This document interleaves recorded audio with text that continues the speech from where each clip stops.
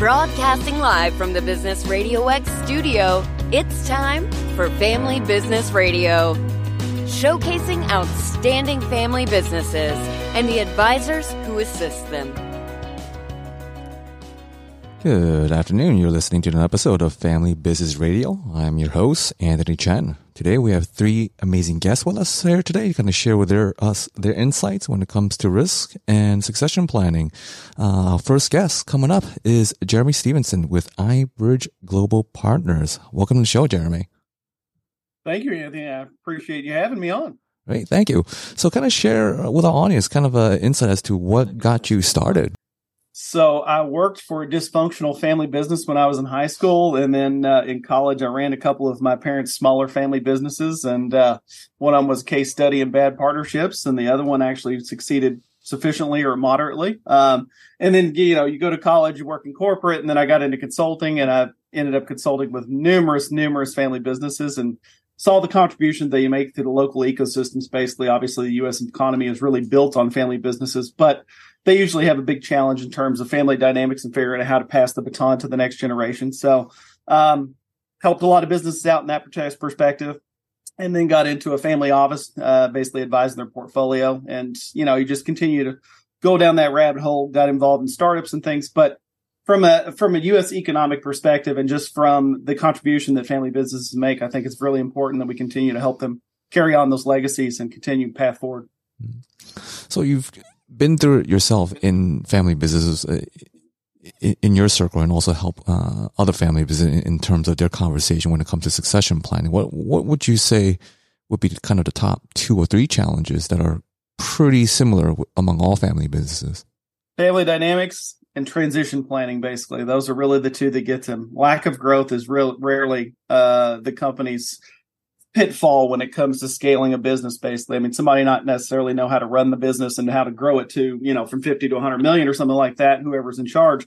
But it's the family dynamics and dysfunction, essentially, a lot of times that actually challenge the business from a going concern perspective. And then you get into, that leads into the next perspective of, you don't want to start scratching that wound a little bit so nobody starts planning for transition, or they start planning way late, basically, and underestimate how long it's going to take to really create a life business retirement strategy. And so, there's a lot of businesses out there that end up faltering, basically. And I mean, a significant percentage, essentially, from a family business perspective, that either end up selling for pennies or end up going bankrupt because of lack of transition planning. Nobody knows where the keys to the front door are when something happens. Mm-hmm. Yeah, I mean, with family dynamics, it can be both a kind of a strength or kind of a hair-raising experience in trying to navigate that conversation. How do you approach families in having that succession or transition planning discussion and kind of balance between their family relationships and really the decision on what's best for the business itself? Strong governance structure, really. That's really, I mean, the approach varies depending upon what the scenario is, but you've got to have a harmonious, collaborative, focused family environment, essentially, to succeed in the business realm. And trying to separate that, in other words, working with XYZ, sister, brother, parents at the office, and then going home and Thanksgiving dinner, expecting that that's going to be a completely different dynamic is really, it's a pie in the sky scenario that doesn't normally happen. But when it comes to the business, there is a switch that can be turned on and turned off, and it really comes down to the strong governance structure. So whether or not, and this kind of goes in tandem, basically, creating a family council, it's not always essential, but a lot of times it's a very good thing to have, essentially, so the family can actually figure out how they're going to interact with the business. That's how you start to bring up the next generation of leaders in the business or owners or what have you, start getting them acquainted on what the business is about. And I'm talking, you can start this when they're 12 years old, 5 years old, 10 years old. So they start understanding how the business runs, what the family's relationship is to it. And also it gives set time, a set schedule, and a set cadence for families to actually start discussing how their relationship is evolving with the business per se. And then you get into actually board of directors and professionalizing the governance structure. You kind of have to run these businesses like a mini Fortune 50 if you want to continue from a legacy perspective. The other element to what your question asked about is creating, as opposed to creating a sellable asset, which is an end goal, or creating a succession roadmap, which obviously is kind of another end goal. It's creating a wealth generating asset basically for the family, or a family business asset basically. So you end up moving the family from operators to overseers. So they sit on the board and you install a leadership team that knows how to run the business, incentivize them in various ways, but they're non-family members. That takes the family business dynamic out of the business in a lot of respects. But it still allows the family to continue to operate, oversee, and continue the legacy of the business and benefit from its gains and benefits. So from what you're explaining, it sounds like one could go about two different tracks or just take two tracks at the same time. So I guess kind of correct me if I'm understanding correctly. One track is if the intention is to make sure that the baton or torch stays within the business and goes to the next generation, needing to start, as you mentioned, when they're 10 years old, not when mom and dad wants to like retire next year. And so that's the first track. And then the second track is instead of just being day-to-day operators in the business, they step back and act as a board of directors per se and let someone else step in to run the day-to-day. Is that kind of the gist of it? Yeah, I mean, there's three really options when it comes to transition planning. And I wasn't suggesting that a 10-year-old take over the business, but you know, if you create a council and a cadence, obviously, where the family gets together and starts meeting and discusses how they interact with the business, what the business is about, and start educating that next generation of leaders and or governance structure, I guess, if they're going to be on the board. Mm-hmm. But I think, you know, that's kind of how usually family councils should be used, because the board of directors for a company is used for focused on the board or the business itself, basically. I mean, you can put independent directors on there, but family council is more about how the family interacts with the business. Board of directors is what's going on in the business and how are they going to interact with the leadership team of the business. Mm-hmm. And then you get into what you were talking about. So there's really three options, basically. You can create a sellable asset, which, case in point, you know, you create an asset so you can sell it, put it on the open market, redo the kitchens and baths, basically. So when you put it on the market, it's turnkey property, not a foreclosure. You can create a succession roadmap, which is passing the baton to the next generation of leadership. Obviously, you need to train them. You have to make sure they want the business, you know, that they have actually a passion for it. And then they have the capabilities of continuing the legacy and running the business. And then the third element, which a lot of times is a good benefit to family businesses, basically creating a family business asset or a wealth generating asset, basically. So to your point, yeah, the family sits on the board essentially and oversees how the business operates from that perspective on a governance structure, but they don't actually deal with the day to day. They have installed a leadership team, a CEO, whatever it is, to be able to manage that perspective. And yeah, so I mean, the family continues to retain the power of the business. They continue the legacy of the business, but they don't actually interact with it. That removes the family dynamic. It also removes the I guess you could say, dutifulness sometimes that goes into these businesses. Because, I mean, you have to think, I mean, just because somebody third, second, whatever generation created the business and carried the baton, that doesn't mean the next generation actually wants to do it. I mean, somebody may have a passion for being a doctor or a lawyer or whatever their profession, you know, maybe an artist, I don't know, whatever it is. Mm-hmm. And they don't actually want to go into making widgets for the next 30 years of their life. Well, if you do this, it frees them up because they can actually have outside lives, but they still retain the business. The business continues to be in the family and the legacy continues. It almost sounds like you're kind of building a firewall so that they don't cross over from business into awkward or tense Thanksgiving dinners. Well, it does remove a little bit of the family dynamic, essentially. But yeah, it's just more or less creating a wealth generating asset for the family, basically. So they don't actually have to deal with the day to day in terms of all the struggles and HR things. And, you know, how are we going to grow, scale, streamline this business on a daily perspective? They just sit on the board, essentially, and help direct traffic and advise from that perspective and continue to add value in that way. But yeah, you know, instead of working 365 days or however many days they're actually, because I mean, it's kind of a 7-day-a-week job, you know, they're meeting, you know, once a month or whatever the cadence is for the board meetings, essentially, and advising the leadership team who has, you know, expertise in particularly running certain styles of businesses.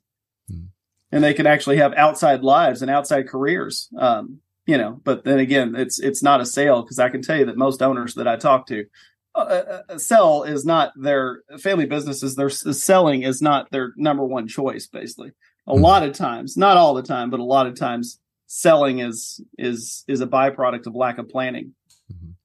So, kind of share with us, what are some, I guess, the misconceptions or myths surrounding family businesses? You know, that there's a lot of dysfunction. I mean, honestly, the misconception a lot of times is that it's easier to run a family business because you can't fire family, or it's more difficult because you can't fire family. And that's not the truth. I mean, I've worked with families that fired relatives, not all the time. And you do have to figure out generally how everybody plays in the same sandbox together. And that's really where a lot of those discussions come about. I mean, there's been a number of families that I've helped where we started with trying to figure out how we were going to structure it from a family perspective, and or we were solving problems. And I mean, some of them ran into health issues for certain people because, when the family's imploding and people think they've done things right, things get pretty tense, and, at the end of the day, they're still your brother, sister, parent, whatever, father, uncle.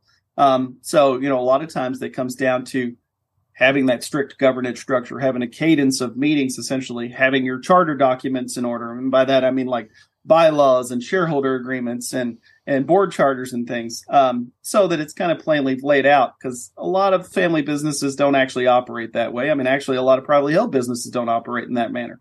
I mean, I've been involved in both. My focus is family business, but usually somebody has an idea, they figure out how to monetize it, and then it's growth, and we'll figure the rest of the stuff out later. Unfortunately, the rest of the stuff generally never gets figured out later.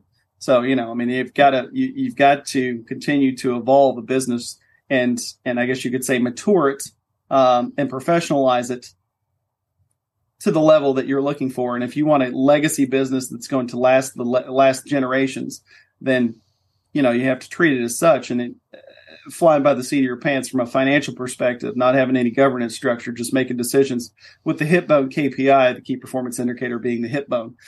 It's not exactly the general way of a rinse and repeat operation. Mm-hmm. So having worked with all business and seeing what doesn't work, share with the audience some of the key factors that you notice trend-wise that is successful on family businesses that have it together. Like what are the top things that they're doing that the others are not? Being proactive and actually understanding when external advisors can be handy and valuable, basically. It's like anybody, I guess the analogy of, not wanting to stop and ask for directions. Well, I mean, you might get there, but it may take you 6 hours longer than it should have. Mm-hmm. And it's kind of the same thing. I mean, if you want brain surgery, you hire a brain surgeon. There's certain blind spots that all these family businesses have, but being proactive and being accepting and acknowledging that outside advisors can add value to your world is a huge step in moving forward. And I guess you could say creating a structure that's driven by systems, processes, data, as opposed to kind of flying by the seat of your pants. Because I mean, that filters down to the hiring process, the firing process, basically. I mean, sole dependency is an issue in a lot of these businesses. Do they have any desktop procedures? Can somebody step into that role? Essentially, what's the training and onboarding perspective? Because most of them don't have a lot of turnover in a lot of cases. But I mean, you have to look at it again like a mini Fortune 50 company. And the other side of it, and this is just what I phrase it as, is all family business owners need a life, business, and retirement strategy. And when I say life, okay, how does the family interact with the business? How does family get in and out of the business? What's the protocol for that? Do they have to work 10 years outside of the business before they step in, or do they just step in from college or the high school or whatever and get the corner office, which is probably not a good idea. And then you get into how is the family going to resolve conflict? I mean, that can be detailed in charter documents, essentially, as this is the process that we follow to solve conflict. And then you get into looking at the business and following suit, essentially building that out so that it's a rinse and repeat. It's an operation that can have systems and processes again. And then the retirement strategy is something that you and I've discussed, actually, is in running parallel. So, I mean, most owners have too much assets tied up in their business. Basically, they need to de-risk themselves. So, I mean, we can create a better economic engine that's, performing more optimally. But what are you going to do with that bigger pot of gold? And a lot of times that's why I say they need to partner with their financial advisor to start funding ancillary sources of assets, so that when it does come to legacy, it comes to generational transition. Even if they have everything teed up, they can actually plan it so they don't even have to sell it to the next generation. Because, let's face it, unfortunately, that money's important, certainly from a retirement perspective. And if you get into a scenario where you have all your assets tied up in the business and you want to give it to your kids, it depends on what your age is, but there's not a lot of options in a lot of ways, but if you have sufficient assets outside of the business, then that is something you can do. Of course, you can put debt on the business, but then the business has to be exponentially more successful. And the person that's retiring or the family members that are retiring are totally reliant on that business continuing to operate in good form. So hopefully there's no pandemic or recession. So again, it's trying to look at it from a financial perspective, look at it from a business perspective in terms of optimally performing a business, and then looking at it from a life perspective. How does the family interact? What's their vision? What's their timeline? What's their goals for the transition? Who's going to take it over? How are they being trained? Do they want it? Are those discussions happening? Because there's a number of families that I've worked with, and says, I'm going to give it to Jane or Joe. And, have you actually asked Jane or Joe if they want the business, if that's, if this is the life that they want? No, they just expect it. And that's a challenge for a lot of businesses. Yeah. So for our listeners that are kind of hearing this, either for the first time or maybe the 10th time where it's finally starting to trickle through the cracks, for lack of a better word, how can they best find you to kind of garner more of your wisdom and your guidance in navigating this tough conversation, or at least being proactive, taking that first step? Yeah, it always starts with a conversation. There's, these are big transformational projects. Owners are facing their own retirement challenges, which is a roadblock to starting this process. They're also facing family challenges because then they have to start picking children in a lot of different ways, or at least having those discussions of who's going to take it over or what's that going to look like. And, again, that's sometimes pricking a wound that most people really would rather leave untouched. In terms of reaching me, my phone number is 502-741-7852. My website is www.ibridgeglobalpartners.com. And I'm on LinkedIn, Jeremy Stevenson at iBridge. Great. Thank you, Jeremy. Thank you. I appreciate it. And for our next guest, we have Hannah Odonoghue and Kurt Seiler with Baldwin Risk Partners. Welcome to the show. Thanks for having us. Great. So we'll start with Hannah. Share with us your story as to what got you into the field. Yeah, so I kind of have a similar background to Jeremy. I came from family business also and ran retail boutiques with my father. So it's interesting to hear the heartaches on his perspective. But my background is like sales, marketing from a retail and nonprofit perspective. And so I came from the nonprofit side recently and was just ready to get back into the corporate world. And I felt like insurance was a great place to start because I was still catering to services and taking care of people, but it was just a different kind of sales cycle. Yeah. Right. Okay. So I took a little different route. I was a student at Kennesaw State, a business finance major back in the day, way back 2015 actually. And State Farm recruited me right out of the Burris building, and I got my start there like a lot of people in this industry, just working for a local State Farm agency, cutting my teeth, getting licensed, learning the business, learning how to represent clients' interest against a big national carrier like State Farm and make sure they're covered. So I did that for a long time, and it was great. I actually have a lot of good things to say about State Farm as a company. It's a great start to learn and get involved in this industry and learn how to actually insure somebody. But I felt that, it didn't really represent the client directly in the best way. In a way, when you work for a company like State Farm, you only represent them. You're almost working for them, even though they like to say you're a independent agent, which isn't really true when it's a company like State Farm, Allstate, Farmers, local mom and pop shops. So I transitioned over to the independent brokerage side of things. Baldwin Risk Partners is a huge national firm. We don't work for any one carrier. We work for the client directly. So I actually go out and I meet a client, or a client is referred to me through their financial advisor or banker, and I assess their needs as they are. And then I go and find and tailor the insurance policy or the insurance company or product to cover them specific to who they are. And that way I feel like I'm able to actually represent them and actually protect them in their best interest versus here's all I've got is this one company to cover you, take it or leave it. So that's how I got my start and been doing it almost 10 years now. Right. So as we were kind of on the subject of family businesses and talking about protecting assets, there's another elephant in the room, of course, personal assets, homeowners and auto. I know it's probably not the sexiest title or subject, but that is an elephant in the room when we're talking about protecting assets. So kind of share with us, what do you specifically look for when reviewing potential clients' homeowners insurance? Because I imagine that's a whole segment of an asset that, even if they're a non-business owner, that's probably when they're starting out, their largest asset. So kind of share with us a little insight. What is it that you're specifically looking for? And some people might be missing in their actual coverage where they assume they might have something, but they really don't have. I think that's a great point. I know you're a financial advisor, and as you know, most people, their largest asset is their home for everyday, Joes here. And one thing that I see a lot of times is not covered is their liability, the property liability. If they host parties, gatherings, they don't realize this, but if you serve alcohol at your house, you may have liquor liability and exposure to that.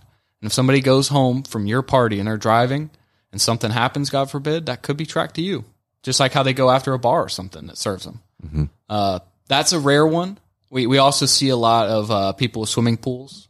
God forbid someone gets injured or drown, slip and fall. Mm-hmm. If they can prove you're negligent, they'll claim it against you. And if you don't have enough liability on your home policy, or you have personal injury excluded, which a lot of the basic, in the box carriers like Allstate and State Farm exclude, you actually have to have your agent add that on nowadays, then you're screwed. That's coming out of your pocket. And so that's what we're there for, to write the policy and review and make sure it's actually protecting you. So you're not just throwing your money away towards this insurance company. It's actually something that's going to have your back when you need it. And I was going to mention, I think one of the biggest misconceptions we get is people think, oh, my house was $500,000. I'm just going to insure my home for $500,000. But that's maybe the market value that they chose the home at. But we're looking at the true replacement cost, and that's always changing. So we're looking at, if that house was completely totaled, how much would it cost to rebuild the home exactly how it was prior to the catastrophe. Mm-hmm. And so we have special calculators that we go through with that. We're looking at the square footage. We're looking at the age of the electrical appliances, the plumbing, the roof age. All of those things are playing into a part of replacement cost of the home. And oftentimes we're finding that people are underinsured on their homes. And another big thing that we work with a lot of high net worth carriers, and they give you the option of guaranteed replacement costs. So that way you're not stuck to your coverage A dwelling limit. If they say if it's $500,000, but it might take $750,000 to rebuild that home. So that guaranteed replacement cost endorsement is allowing you more flexibility should you get into that kind of situation. Yeah, especially for the past couple of years, especially during the pandemic, the cost of wood was just astronomical, especially with cost of labor now, just doing anything, let alone replacement, which I guess kind of segueing right into, I guess, the insurance terminology, if I'm understanding correctly, is like a replacement cost and then something cash value and then something regarding to roofing. So kind of share with us, like, what is that for people who are not in insurance, or what does that mean for us? Anthony, I knew you were a smart guy. I don't know about that, but I try to make myself feel better, but thank you. Man, are you sure you don't work in insurance? Because that's something very few of us know, even in the industry. But it's a huge loophole in your contract with your insurance company on your home. Especially Allstate, they're notorious for this. But now we're starting to see it with other companies like Farmers. Mm-hmm. So actual cash value loss assessment. That's when they go and they depreciate the home's value or the roof's value by how old it is. So they go, all right, your roof's 15 years old, lightning storm, tree falls on your roof, the whole thing needs replacement. Mm-hmm. But after 10 years, Allstate does ACV, actual cash value loss assessment. So they're going to go ahead and depreciate 40% off the top. So your roof's basically half covered, you still have a deductible, and now you have a home claim on your record for 3 to 5 years, and now you can't switch. Nobody else will take you, or they're far higher just because you have the claim. Mm-hmm. So you're in a position where you've been paying premiums to a company for years, and now you have a claim, and they're only going to cover half of it. It's a double ripoff from both ends of the sword. So if I'm playing the scenario in my head correct, so let's just say my roof is just 10,000, just easy numbers, and the depreciation, if that's the right terminology, is 50%. So that means they would cover me for 5,000 out of the 10,000. And then your home deductible is $2,500, let's say. Oh. So now you're really getting a $2,500 check for the claim. The rest is on you. Well, it's good to know. I imagine our listeners probably scratching their head now, probably wanting to look. So if they're not with those carriers, then what verbiage should they be looking at? Or is that something that you like zone in once they give you, I guess, for lack of a word, their deck page. That's right. That's a great, that's a term we use. Look for a replacement cost loss assessment, or even better, what we do is guaranteed replacement cost. So that's something offered by a company like a Chubb. You know, they're the premier insurance carrier typically. Cincinnati Insurance, even Auto Owners Insurance, they all do guaranteed replacement cost. So that means no matter what it actually takes to rebuild your home, they're going to have to rebuild it. So say we're covering it for $500,000. Easy numbers again, just to work with for the example. And they run into all these cost overruns. Inflation's hit, as we know, in 2020, ever since the pandemic. And it actually takes $750,000 to rebuild the house. Well, because your agent, us, put guaranteed replacement cost in your contract, they're going to have to pay that $750,000 and fully rebuild the house as is. Even though you've only been paying premiums on a policy that estimates and covers it for $500,000. Well, another thing we're seeing is the carriers are getting more strict over the age of roofs.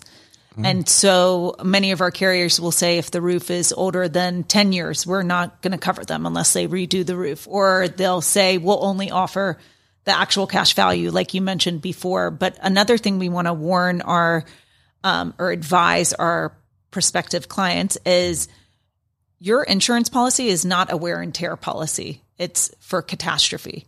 So if there's a storm that comes through and a roofer comes to your house and they try to coerce you, you should redo your roof. We can maybe prove that there's hail damage. It's like you have to kind of take a minute and stop and say, is this really something that I want to, enter? Because it's not always truthful or ethical. But also, if you do a roof claim, that's usually a very big claim that's sitting on your home policy history. And so that's going to hinder, your premiums or potentially switching to a different insurance carrier down the road because they're going to see that red flag that they recently did a roof claim, which could usually be like $10,000 to $20,000 oftentimes. So if I'm understanding it correctly here is that don't just go for a potential claim just for the sake of it, because the long-term cost, whether it's obviously the premium hike the next year on a renewal, or you're just more or less stuck in that particular carrier with for X amount of years. And I'm, of course, going to jack up the, the premium, and you're just kind of really stuck there. If I'm understanding that correctly, that as the potential long-term cost. Yeah. I mean, it's basically like you're creating a report card. The more claims you participate in, the worse your report card is. And the carriers are going to be less likely to take care of you, or they may non-renew you because you've had 3 or more claims in the past 5 years. So that's always the type of advice that we're looking at when we're speaking to our prospects. Yeah, a good agent is going to tell you when not to make a small claim just as quick as they'll tell you when to go ahead and file this one, and we'll help you with it. So it's our job to fight on your behalf against the insurance carrier. You need an advocate. They have lawyers. They have this legalese written into their policy contracts that'll confuse even the most seasoned vet in this game. Our whole role is just to defend you and to get you the maximum value out of your insurance policies, and to make sure that you're covered for every risk that you've got. Now, property risk is usually on the forefront of people's minds. You drive a nice car, you have a nice house, you worked hard to buy that, and you want to protect it. Same thing applies to liability. That's really our most essential function that we see, and the most frequent requests we get from business owners and wealthy individuals. They're worried about the liability. How do I keep everything protected?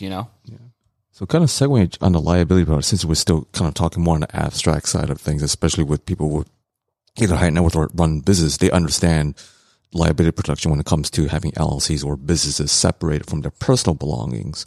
Then kind of share with us in terms of umbrella coverage. Because sometimes when I introduce that terminology, a lot of people kind of stare at me like deer in the headlights, like, well, what is this? Well, why do I need this? So share with the audience as to why that is important, especially for those with assets. Of course.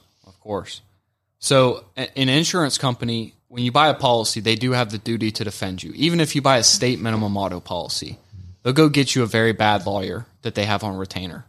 And they'll probably try to settle for the amount of money you have, but it's not, you're not going to be pleased with the responsiveness and work. if you just have a basic auto policy. If you have an umbrella policy, which starts at $1 million in coverage to defend you, you're going to get a legal team, and because they don't want to pay out $1 million. They now have a vested interest in protecting you before it goes to court. So an umbrella just gives you that higher level of duty to defend. They pay for your legal fees, and they give you over $1 million to settle any claim against you, especially bodily injury, especially property liability. And, we'll get into this later, but especially if you have like a secondary lake house and somebody were to drown or something on your property, that's when things get scary. And that's when you want an umbrella or your best friend having your back. When I guess we might as well just kind of dig in on the personal liability, whether it's on property. You touch a little bit on entertaining at one's house, or in this case, perhaps a lakefront property, someone swimming in the swimming pool, or you had one of your kids' friends, I guess, kind of have a joyride with the boat. I mean, if something happens, what would that play out for that policy? So because it's your property and it's another child coming in, that falls onto your liability. So you can get sued if that child crashed the boat, for example. In the end of the day, with the umbrella policies, we're looking to protect our clients' wealth. So we're making sure that that liability limit is matching their personal assets or their personal net worth, because the wealthier someone is, the more vulnerable they are for lawsuits, because people can see their wealth. It's usually public knowledge. So we're trying to make sure that our high net worth clients are protected sufficiently. Which then segues to the next question. Sometimes, because you mentioned the umbrella policy kind of start at a base of $1 million. And then you kind of allude a little bit, okay, well, the coverage should be kind of somewhat similar or matching to their net worth. Like, what is there a formula, or is it simply just as easy as, okay, I am at worth X amount on paper on net worth, I should have Y or similar X amount in umbrella? Is that just about a correct formula, or do you have something else that are more fine tuned? So that is contextual to the situation. We work with the financial advisor on that and typically come up with an amount that either matches or hopefully exceeds their assets, just to make sure that, hey, we're not at risk of losing what you've built. It doesn't always have to be, for example, if a guy's worth $200 million, $50 million umbrella is enough to settle almost anything. I mean, what would he have to do to actually go get a judgment past 50 million? Yeah. I shudder to think about that. So you don't have to have it match every time, but you want to get as close as you're comfortable with paying for in premium. Yeah. At the end of the day, that umbrella policy is to protect. Are you okay with coming out of pocket? If you're going to get sued for 1.5 million, your umbrella policy is 1 million, but your home, you have the 500 liability. So you should be okay. You're matched that way. But what if you're sued for 5 million and your umbrella policy only covers you for $1 million? Then you're out of pocket for the remainder of that litigation. And you know what? People don't think about a lot of the things that can open you up to this. We all have 16-year-olds who drive our cars that we own in our name, and we're just trusting them out there on the road. And God forbid something happens, and that comes back on you. They're your dependent. So until they're out of the household, you're liable for their damages, because they certainly don't have enough to pay working over at Publix or wherever. So keep in mind of that. Another thing is you can be attacked on your personal net worth for your capacity on an HOA board or even a not-for-profit charity board. So that's why umbrellas have those built-in endorsements. We call it D&O coverage to protect you from anything that arises from that and comes after your personal assets. When you say D&O coverage, what is that acronym? Directors and officers. Okay. So if you sit on a board, normally they'll just go after the board or the business or the entity. But if they're really after you, or it's something you've done against the claimant, they can come after you personally too. Doesn't mean they'll win, but do you want to pay for a lawyer to deal with that? Do you want to go to court and take time out of your busy schedule? Probably not. It's best to have your insurance company just go ahead and cease and desist them and pay for the attorney to handle that. Another common thing we're looking at with umbrella policy, there's an endorsement for employment liability. So you are looking at, at your home, do you have a nanny? Do you have a house cleaner? Do you have other employees in your home? Are they actually insured correctly? Because you want to make sure, that nanny could have that slip and fall and she can sue you right then and there. She could sue you for defamation because maybe she got fired and she wasn't happy about what she got fired over.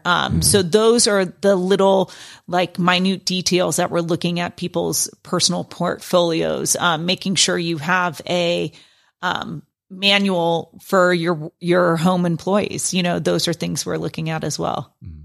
So so that's another perspective that I'm a little blindsided on was, so let's just say, for example, for parents, whether it's a nanny or just hiring a neighborhood babysitter, like the person is in high school and he or she is just kind of looking to make some money in the summer. Is that something that's would be covered under this kind of liability and either the homeowners or umbrella, or is that like something completely separate? Great question. I love where your mind went with that because it's not covered. Oh. Unless you have that endorsement, employment practices liability. That's the official term for it. On a standard home policy or even a standard umbrella policy, not covered.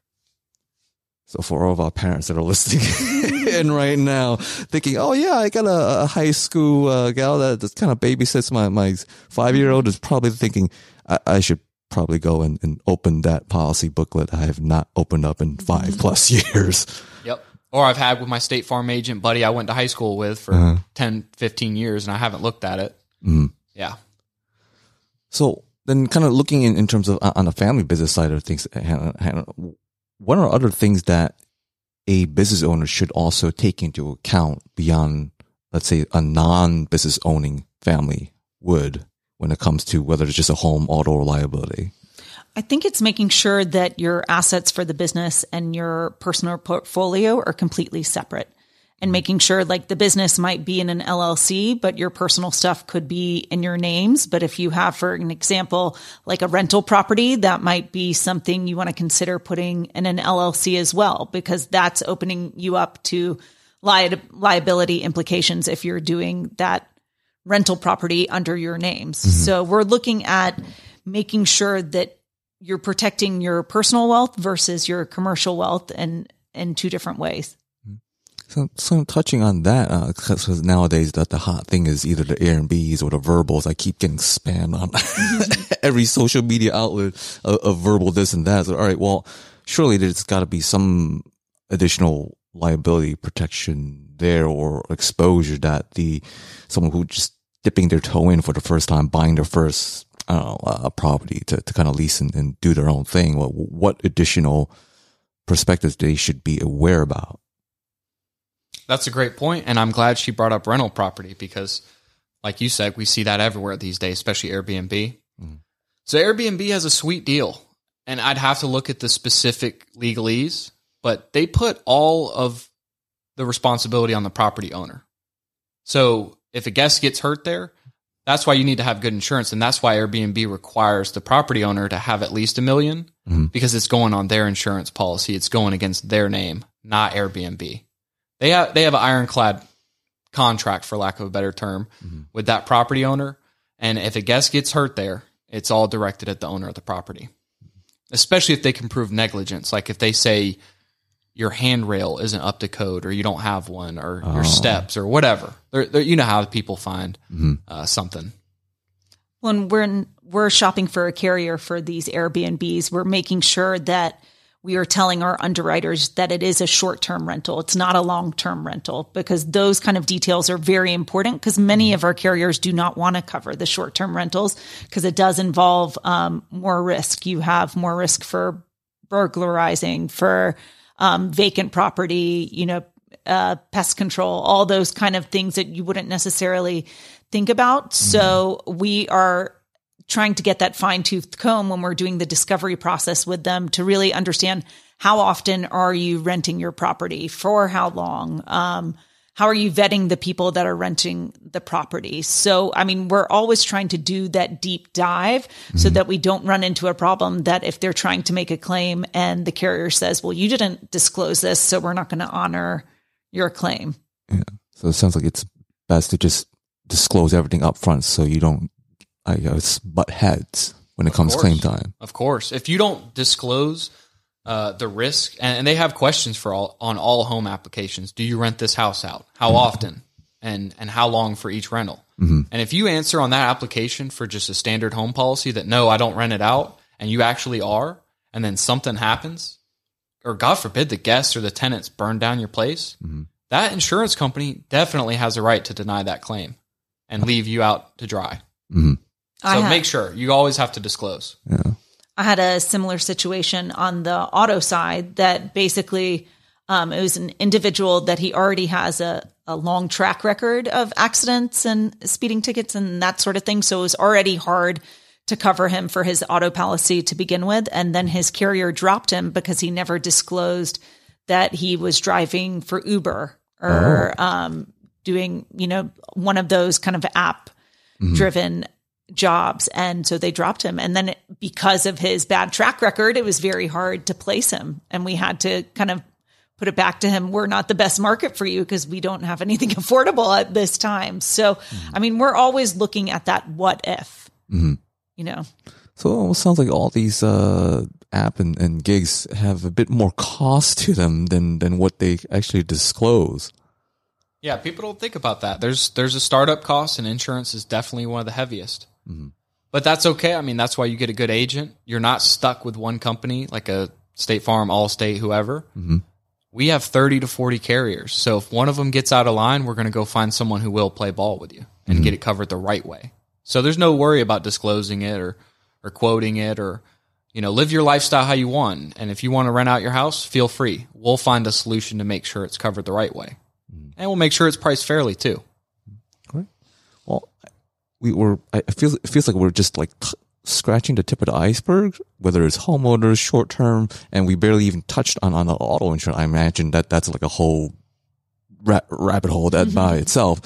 For those that are listeners that are just kind of learning all this for the first time, particularly for parents, if they're hiring either nannies or babysitters and realizing, I should probably check, what was the endorsement again specifically? Employment practices liability. And it's on your umbrella, by the way. It's not on your home policy. Oh, okay. So something that, especially if they don't have an umbrella, then they're really screwed. Yeah. They didn't get that rectified. So how can our listeners best reach out to you and learn more? Yeah. So we can both be accessed. Our website is bks-partners.com. For Hannah, myself, you can reach me at 404-947-7128. And I am also on LinkedIn. And same for me. You can find me on LinkedIn, Kurt, KURT, SEILER. And my phone number is 404-372-2270. And I'd be happy to help. And your number? Oh, I apologize. It's 404-947-7128. And my email is similar. It's the Hannah.Odonoghue, which you would get that spelling on LinkedIn, at bks-partners.com. Okay, great. Thank you. Thank you. So for our audience, you kind of hear multiple different perspectives. One from, especially as it works with family businesses and having that conversation being proactive, and also on a segue right into from family businesses to talk about risk management and protecting liability, not just on the business side of things in transition, but just protecting one's asset, even if one is not a business owner. So kind of a circle back in terms of a question to bring a guest back on is, knowing what you know now, what would you have recommended to yourself differently when you just started? So again, the question is, knowing what you know now, what would you have recommended to yourself differently when you initially started? So to kind of give our guests some time to think, this is kind of the legalese portion of the show. So this show is sponsored and brought to you by yours truly, Anthony Chen, with Lighthouse Financial Network, securities and advisory services offered through Osaic, member FINRA SIPC. Osaic is separately owned, and other entities and or marketing names, products, or services referenced here are independent of Osaic. Our main office address is at 575 Broad Hollow Road in Melville, New York, 11747. You can best reach me at 631-465-9090, extension 5075, or my email, which is just my full name, Anthony Chen, Chen, there's no dot in between, at lfnllc.com. So bringing our guests back in, again, the question was, knowing what you know now, how would you recommend the business to yourself differently when you started? So to kind of kick us off, Jeremy. Yeah, thanks for the question, Anthony. Honestly, I don't think I could actually do too many things differently because what I do takes a culmination of experience from a lot of different ways. Mm-hmm. Obviously working in family business in the beginnings and seeing the different differentials and dynamics that go on there. And then obviously getting into corporate finance, I guess to be more precise, doing business taxes, and then getting into consultancy and helping hundreds of these family businesses, some of them privately held, some of them private equity backed, some of them in turnaround scenarios, some of them well performing. And then, building a startup and selling that company and then getting back into what I really like in terms of helping family businesses. I don't think it takes a lot of different knowledge pieces to be able to put the puzzle together. So I don't think there's anything I could have done besides maybe condense the time frame and move faster. And that's, unfortunately, the way I usually approach things is faster, but it doesn't always work out too well. Great. Thank you. Hannah. Definitely a very loaded question. I think if I were to tell my 22-year-old self, whether it was coming out of college or just getting married and having to combine insurance forces with my husband or just protecting just myself, I think probably the biggest thing I would say is read your policy. I just put my trust in my agent. I thought he knows what he's doing. He's got it. But in the end of the day, if I probably read my policy, I would have seen, a lot of red flags, whether it was maybe my personal property wasn't covered enough, or my home replacement cost wasn't sufficient, or my auto is covered at actual cash value rather than agreed value, which we didn't touch upon too much. But those would be kind of big buzzwords I'd be looking at throughout my policies. And even the collections piece, I think, every time you're going through a different life cycle, you want to think, well, what do my assets look like now? Well, now I have an engagement ring. I just got married, or I just had my bat mitzvah and my child has now accumulated all these new pieces of jewelry. Maybe these are items that should be included in my schedule for my collections policy. So kind of thinking about, if I were to take a step back, is actually read the fine print and see what is actually covered in my policy. Thank you. Kurt? Hannah honestly stole one of mine, but I'm still going to go with it. Agreed value. I didn't even know what that was when I was 22. So I actually did total a 2017 Ford Fusion back in the day. Yes, just because I'm an insurance agent doesn't mean I've always been the best driver. And I just bought the car for $15,000, brand new. And, the adjuster for State Farm at the time goes, all right, we'll give you $11,000 for it. Go have fun with that kid. So just read your policy. Like she said, look out for things like that. You can easily get, doesn't mean it costs a lot more. In fact, I don't even think it costs a lot more at all. If you get agreed value, you just need to find the right company who will provide it. So that's a good one. Great. Well, thank you. Thank you. All right. Now for a little section of what we would call Anthony's financial take. You've all heard it here. Is I think that kind of the underlying theme is simply being proactive. When we're talking about reaching one's own financial goals and addressing concerns, it's best to talk with a specialist that have both kind of the experience and understanding of risk. It is far better to mitigate against loss than it is to really just go after and chasing returns. It really takes a full team to actualize one's financial goals. And as a financial advisor, I am not swimming in the pools of the insurance brokers or people who are expert in working with family business, because they've got a far better lens in their specific niches and silos. So at the end of the day, be proactive, work with a team that, again, have both the experience and understanding of risk. And that is the end of today's Anthony's Financial Take. And thank you for listening to Family Business Radio.